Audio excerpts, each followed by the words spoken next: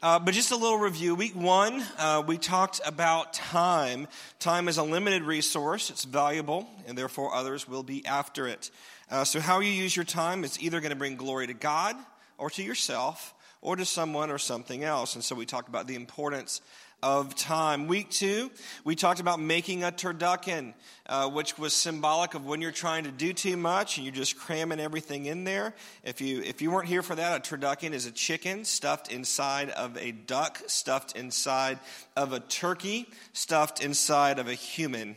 And so I know that we had some people that actually tried to make turduckens for Thanksgiving, and it was a little iffy from what I saw on social media. But yeah, we don't want to make our lives into a turducken, right? It's just doing too much.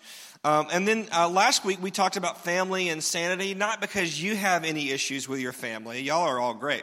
But because some of your friends might have issues with their families. And so we went ahead and talked about that. You know, Jesus didn't always get along with his natural family or his spiritual family. And we looked at that in Scripture. And the answer that we discovered was to love them even when you don't like them. There's a difference between loving someone and liking someone. And you don't have to like them in order to love them. Amen?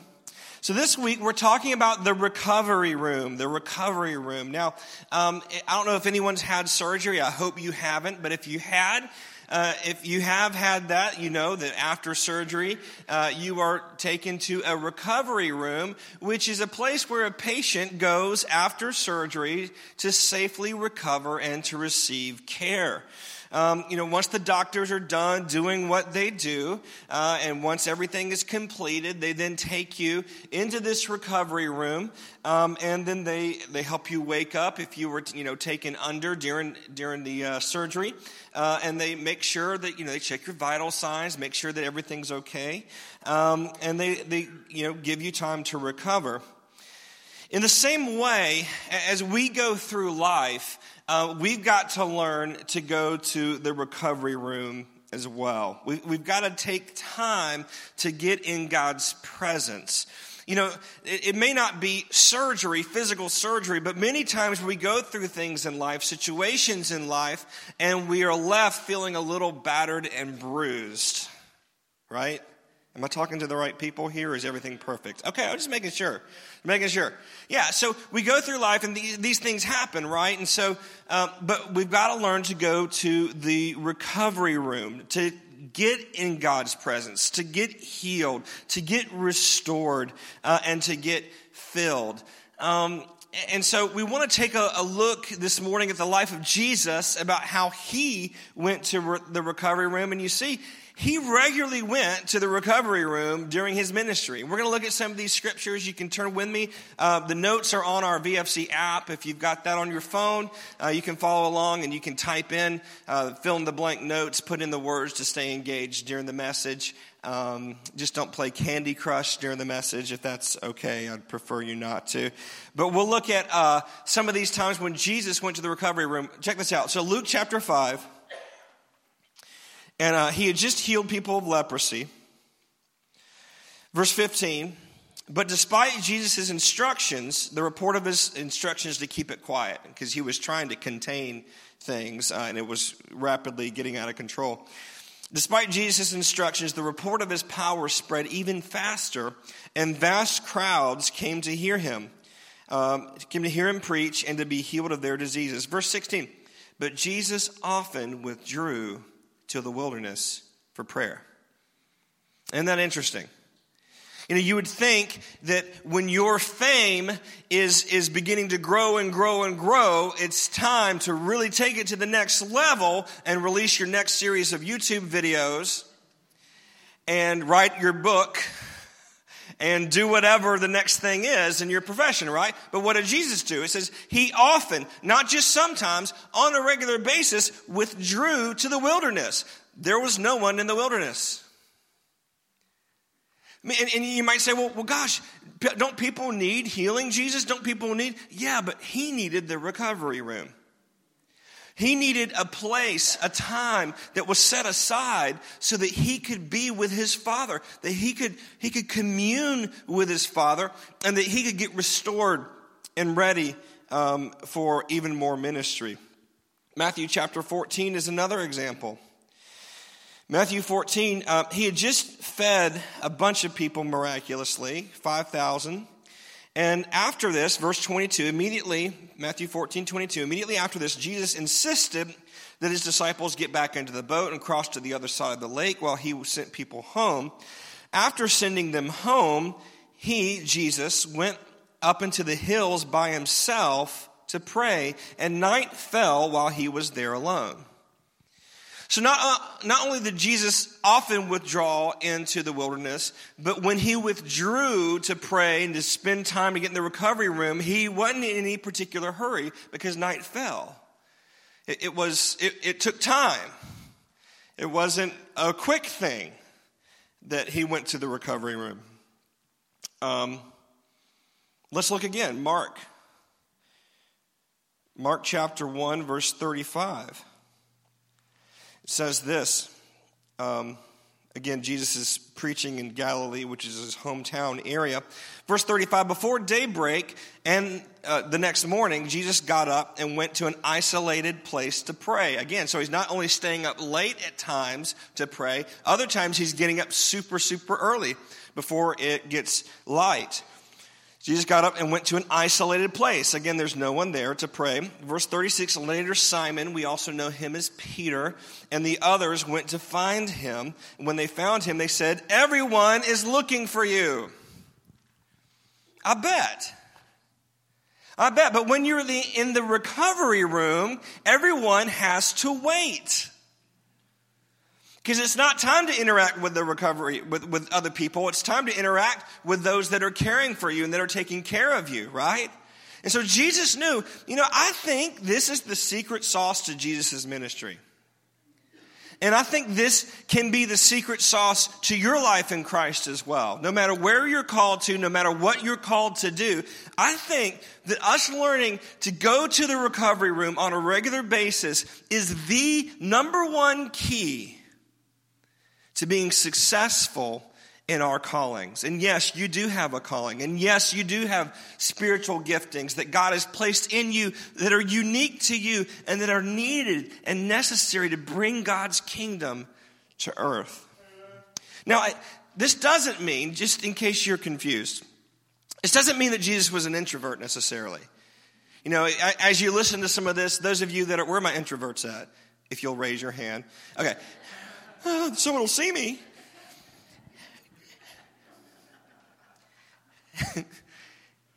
The introverts probably listen to this and think, sweet, I get to stay locked up in my room, watching the latest Netflix series or reading my favorite book all by myself because it's biblical. That's not what we're talking about. We're not talking about hiding from the world. And look, just in case you're wondering, introverts recharge by spending time alone. That's all it means. That's all it means. It doesn't mean that you don't like to speak publicly. It doesn't even necessarily mean that you don't like to be around people. It just means that you recharge. Like imagine if your energy, you've got your own little internal battery pack, okay? And the way that you charge is by plugging in by yourself, okay? An extrovert, on the other hand, recharges by plugging in with other people. And extroverts feel energized when they're around other people. Here's how you can tell. If you had a long day at work and it's just been a tough day, do you want to go home, get in your fat pants, and just go, by yourself? Or would you rather go out with friends, go to a restaurant, go do something with them, and that recharges you and helps you let off steam? That's determines whether or not you're introvert or extrovert. And by the way, these things are on a spectrum. There's something called an ambivert, which is right in the middle. Some people do a little bit. Yeah, people raising their hands. Me too. So this doesn't mean that you're just hiding from the world. This is intentional time spent in God's presence. So we've got to learn to enter the recovery room as well. So how do we enter the recovery room? How do we live in this way like Jesus did? How do we use this tool that Jesus used in order to be effective in ministry? How can we use this for our own lives? Well, here's the first way, is we've got to retreat from activity. we've got to retreat from activity. If you turn to 1 Kings chapter 11, we find Elijah, who is a really well-known prophet, and he had just had a major win. He just had a major win in his own life. He had defeated the prophets of Baal, and he had killed a bunch of them, and he got them on the run. And I have the wrong reference here, so I'm just going to tell you the story. So Elijah, because he's this great man of God, because great men of God never have any issues, right? Elijah gets on, he actually goes on the run because Jezebel is after him. She makes a threat against him after what he did with the prophets of Baal, and he believes her. And he gets really scared. And he thinks, oh no, I'm going to die. And so something interesting happens. He is actually led to the mountain of God. And when he's in the mountain of God, something crazy happens. First of all, there's this huge windstorm, so much that rocks are falling everywhere. Next is an earthquake, right?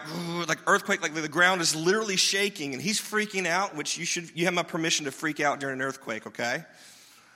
And then a fire breaks out as well. During all these things, Scripture says, but the Lord wasn't in any of those things. But then he heard a gentle whisper, or as you might have heard this before, a still small voice. And that was the Lord. See, Elijah, in order to recover from the major thing that he had just gone through, had to go into the recovery room. He had to retreat from activity. He had to cease what he was doing and allow time for the Lord to speak to him in the still small voice. Have you ever noticed, if you've been through surgery or someone else has been, have you ever noticed that the recovery room isn't in the waiting room? Right? It's in its own little room. It's its own place that's dedicated for that particular activity of recovery. And in the same way, right, in order for you to go to your spiritual recovery room, you've got to get away. You've got to cease from activity. You've got to go find where the Lord is. You've got to be still. Scripture says, be still and know that I am God. I'm not so sure you can always know that he's God until you first be still. And this is so difficult in our culture, isn't it? This is so hard because we have these things. Y'all know what this is, right? Now, I need to let you know that I'm preaching out of my weakness here because I'm terrible at putting this thing down. And I make myself way too available to way too many people. And I play way too many games, which, by the way, if you like to play Words with Friends, find me. I'll beat you. But I mean, this is really difficult. But here's the problem is as, you know, what's happened is our daytimer, our phone, our email, our connectivity to the world outside, it's all gone in one little thing. Our news, it's all gone to this one little thing. I mean, I do my banking on here. I do everything on the phone. So therefore, if it's always with you, you're never retreating. And I just encourage you, and some of the husbands might be elbowing the wives and wives elbowing the husbands, but I encourage you, and this is me as well. Like we're gonna fast as a church in January. We'll explain that later. But one of the things I'm gonna be fasting is my phone. Amen. That's what my wife would have said. She'll be here second service. So I'm gonna be fasting my phone because it's really difficult for me to retreat when this thing's always going off. We need to live our whole life with Jesus, not just during emergencies. Not just during emergencies. So many times we keep our relationship with God kind of in our back pocket, like a get out of jail free card. And we're like, Lord, I can handle this part of my life. I can do this. And I'll pull you out only when I need you. But the problem is that's going to keep us from him. And then when when life does get tough and we do need to go to the recovery room, it's this awkward, okay, now I'm ready for you. And we usually, and we'll read about this later, but have you ever heard the story when Jesus is sleeping during the storm on the boat? And the disciples wake him up yelling at him? So many times we wake the Lord up yelling at him. God, where are you? He's like, I'm here, bro. I've been here the whole time. Where were you?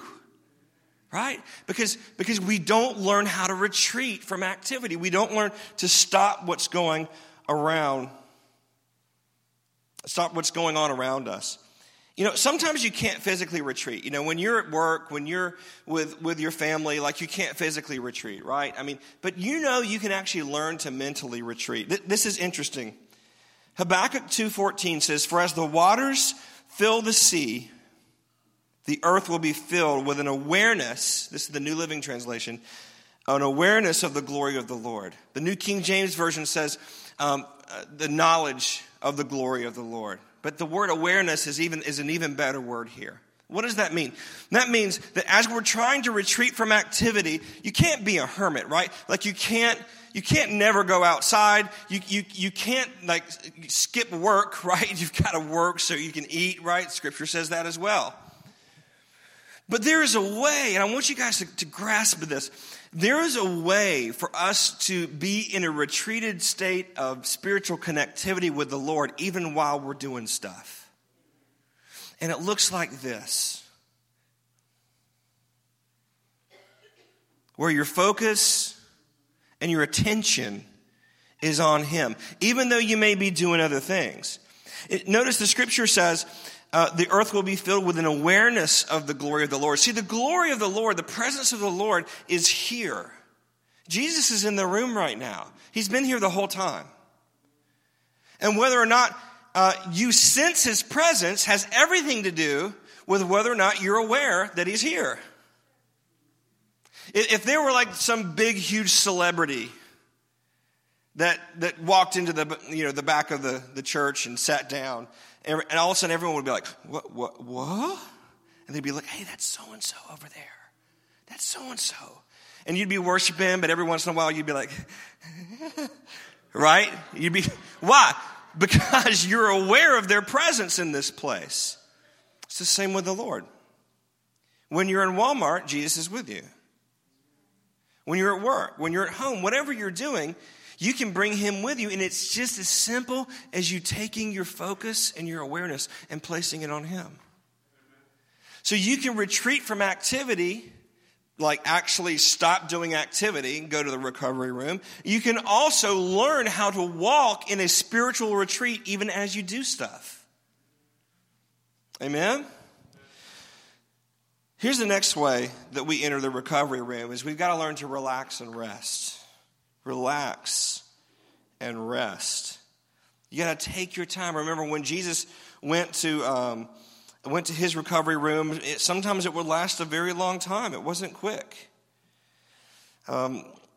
If you've been in a situation where you've come out of surgery or whatever, if you all of a sudden try to get up, the nurses will rush. Hey, don't get up, just rest, just relax, right? Just because it takes time. In the same way, it takes time to get God's perspective on stuff. Sometimes we get ourselves so worked up, and we don't know what to do next. We get all freaked out about everything, right? Are y'all right?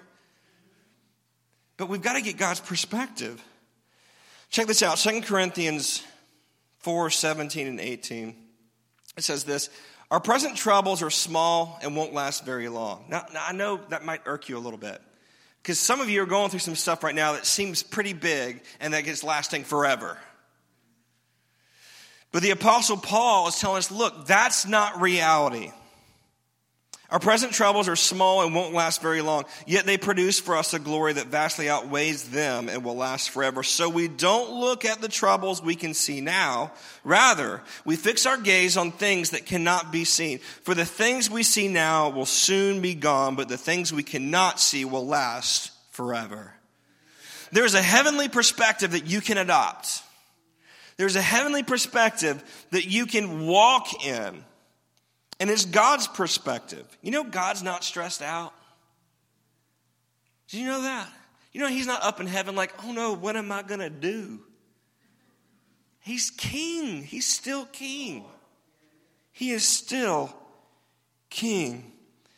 Only once you get God's perspective on a situation can you administer God's solution to it. Think about that. If you have a situation in your life and you need God to step in, you need God to move on your behalf, don't you first have to know what his solution to that issue is? And so we've got to get God's perspective. We've got to learn to relax and rest. Rest is a very biblical concept. It's a very holy thing. As a matter of fact, if we turn to Hebrews chapter 4, read verse 9 and 10. Now this whole chapter, the writer of Hebrews is drawing a parallel between the Sabbath, when God rested after 6 days of creation. He's rested on the seventh day. And then he instructed the Israelites. He said, okay, on the seventh day, I want you to rest as well. And he began this pattern of rest. And he's drawing a spiritual parallel between that. And he's saying, we are actually now in a spiritual Sabbath, in a spiritual time of rest. So look at this, Hebrews 4, 9, and 10. So there's a spiritual rest still waiting for the people of God. For all who have entered into God's rest have rested from their labors, just as God did after creating the world. See, now this is good news. I need for you to get this, okay? So the Sabbath was part of the law, right? The Sabbath was the last day of the week, which is Saturday. The Sabbath still is Saturday, by the way. Even though we're meeting on Sunday, we're meeting on what's known as the Lord's Day, which is the first day of the week because it's when Jesus rose from the dead.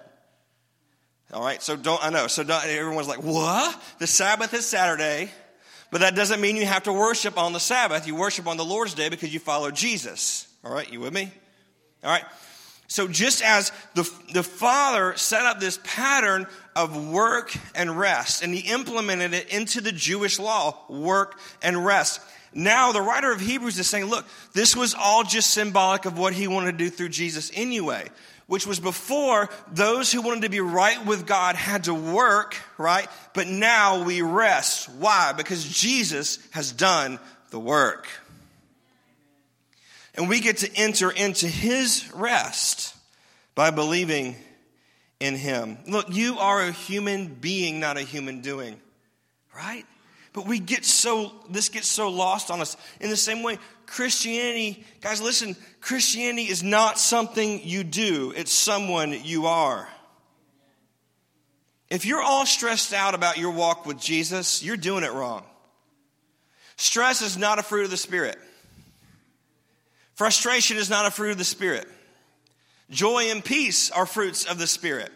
They're the byproduct of a relationship with God, but not stress. And so we've got to learn to relax in the presence of God. We've got to learn to rest in the presence of God. It is God's intention for us. Amen?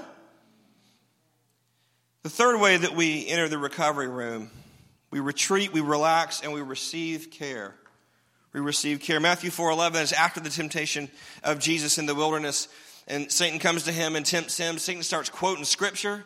Woo! Satan knows better the Scripture more than a lot of Christians do, y'all.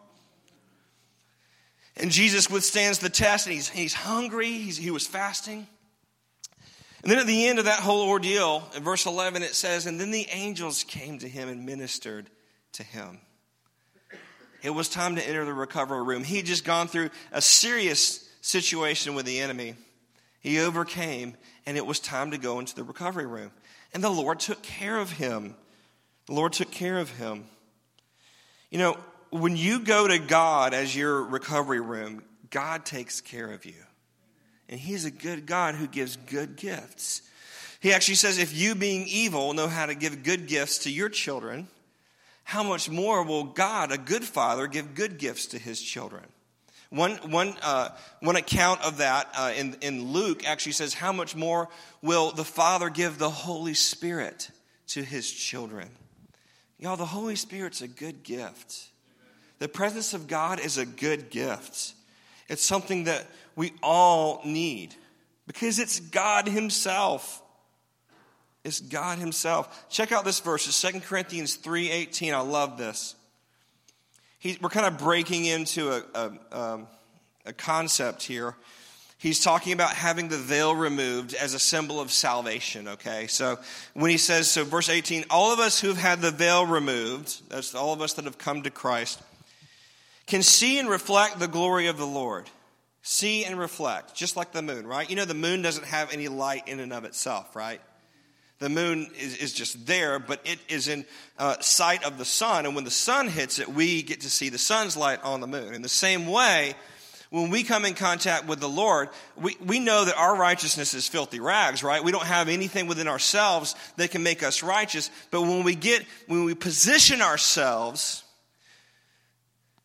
in right orientation to the light, the sun, then we can reflect his goodness.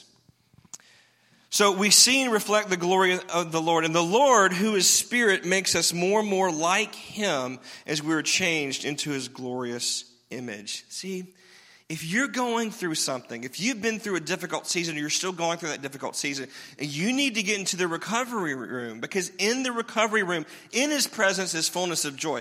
In his presence is everything that you need to be who he's called you to be and to do what he's called you to do. And what's really cool is as you get into his presence, look at what Scripture says. It says, as we reflect him, as we get in his presence, he makes us more and more like him as we're changed into his glorious image. That is really good news. Amen. You will look more like who you give your attention to. That's who you'll look the most like.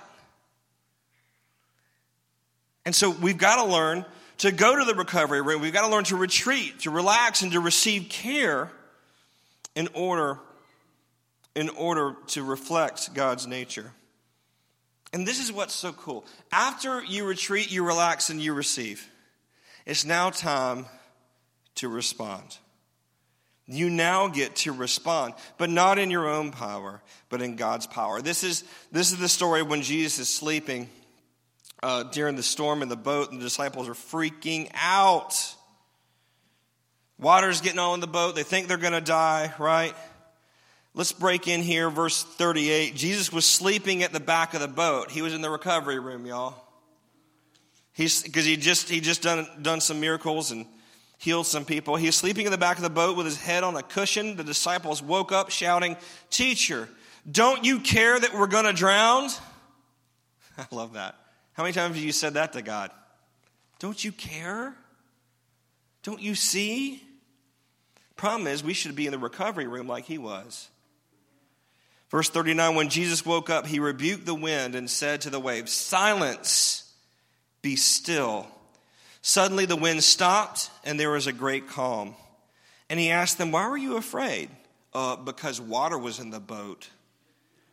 "Do you still have no faith?" And the disciples were terrified. "Who is this man?" they asked each other. "Even the wind and waves obey him." Once Jesus came out of the recovery room, once he came out of that state of rest, of communing with his Father, of being in the presence, of prayer, of this recovery room, then he could respond to the situation he was going through. And that's my question for you guys this morning is, where do you go for your recovery room? Come on, be honest. Where do you go for your recovery room? Do you even have a recovery room, or are you just white-knuckling it through life, hoping that one day all of the environmental stuff around you is going to stop? It's not, by the way. Stuff is always going to happen in this life, right? But some of us, maybe we go to a substance for our recovery room. Maybe we go to another person and we put the weight of our peace on them. Where do you go for your recovery room? Are you going to someone or something else? Now, think about this. What would your life look like if you made the presence of God your recovery room? Not someone or something else. How would that change your life? How would that change our church if we became a people that retreated, that relaxed, found our renewal, found our purpose in the presence of God? wouldn't that change stuff? Wouldn't that change how we saw other people? Wouldn't that change how we interacted with others? Let's stand for prayer.